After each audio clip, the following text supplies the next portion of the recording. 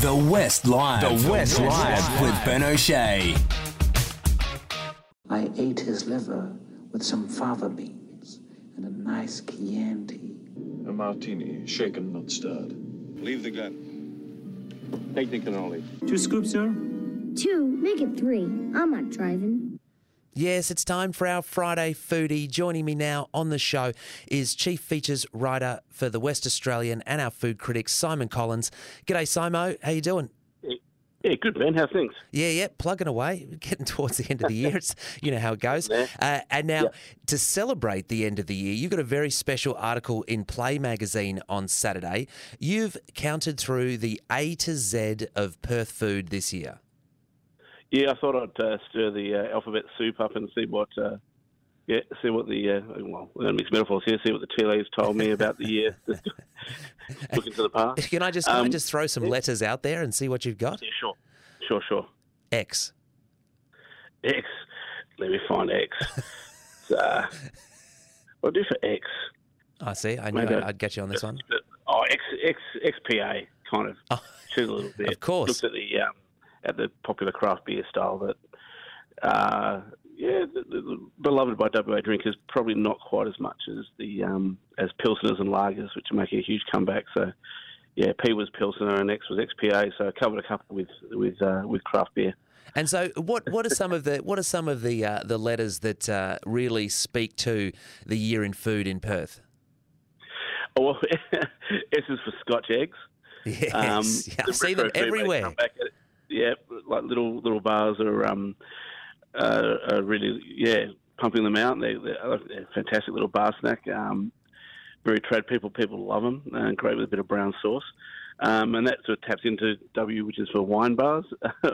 Perth just couldn't get enough of them. They become the new local. So every suburb worth its salt gets a little wine bar, from like Bassendean to Beaconsfield.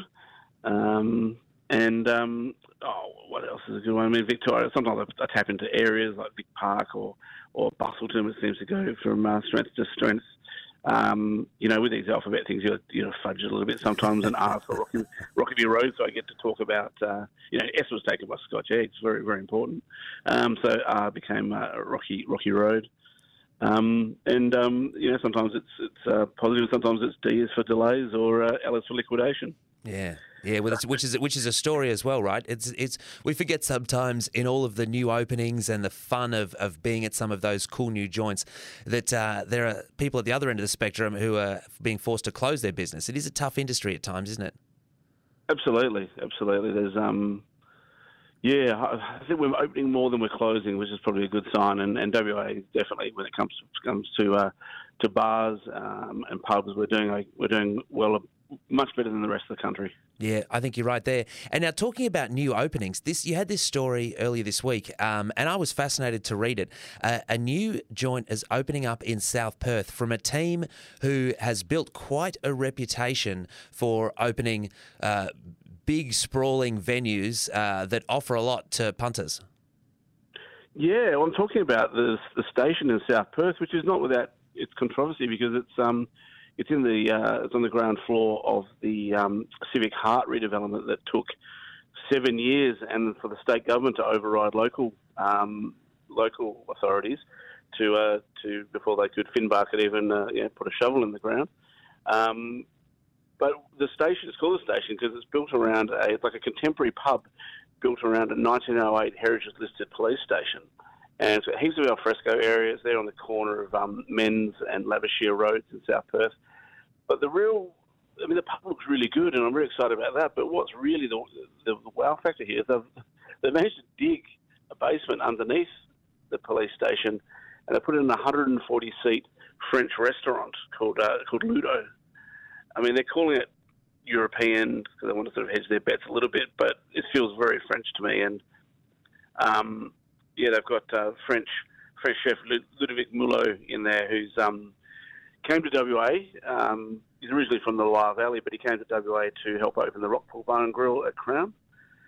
Heaps of experience, and his dishes are things like a lobster eclair, and some real kind of authentic food there. But with a bit of a fun twist and heaps of wines and Yeah, they say it's not a fine diner, but to me it feels like a pretty sort of special place. Yeah, fantastic. Like, I can't wait because, this is, the Nocturnal Crew. They've got Old Synagogue in Freo, the Beaufort in Mount Lawley. They've got the lease on Yagan Square redevelopment. That's correct, isn't it? Yep. That's massive. They've got a 30-year lease on having another crack at Yagan Square, which it's been rebranded at Stories, and they're hoping to open that in March next year, but, D is for delays. Yeah. But there are just a couple of youngish blokes, Drew Flanagan and Ross Drennan. They met playing cricket at school, and they started off. Their first ever thing was like a New Year's Eve beer festival. They have the Oktoberfest, and then they sort of got wind of this, of what was happening with the Old Synagogue in Freo, and thought, well, what's better than a one-day festival is an all-year-round festival. And the synagogue, despite opening just before the pandemic, it was open for 3 months before the pandemic sort of shut everything down. In that 3 months, they saw that it was going to wash its face and it was going to do very well, and it did.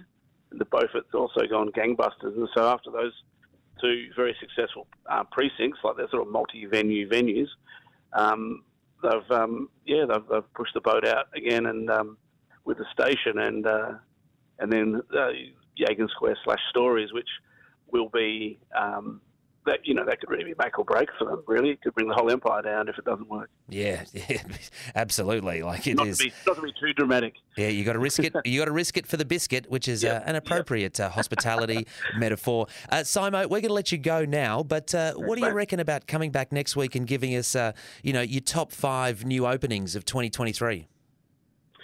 Sure. That should be pretty easy. I'll pick 5 of the 500 or whatever. Yeah, exactly. And next time I'll give you some warning off air instead of putting you on the spot. But that's how we do it at the West Live. We don't like to give our guests any chances.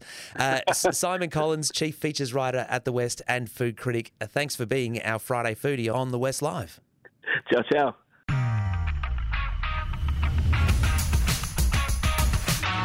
You've been listening to The West Live with Ben O'Shea. If the story behind the story matters to you, then you can count on thewest.com.au to deliver.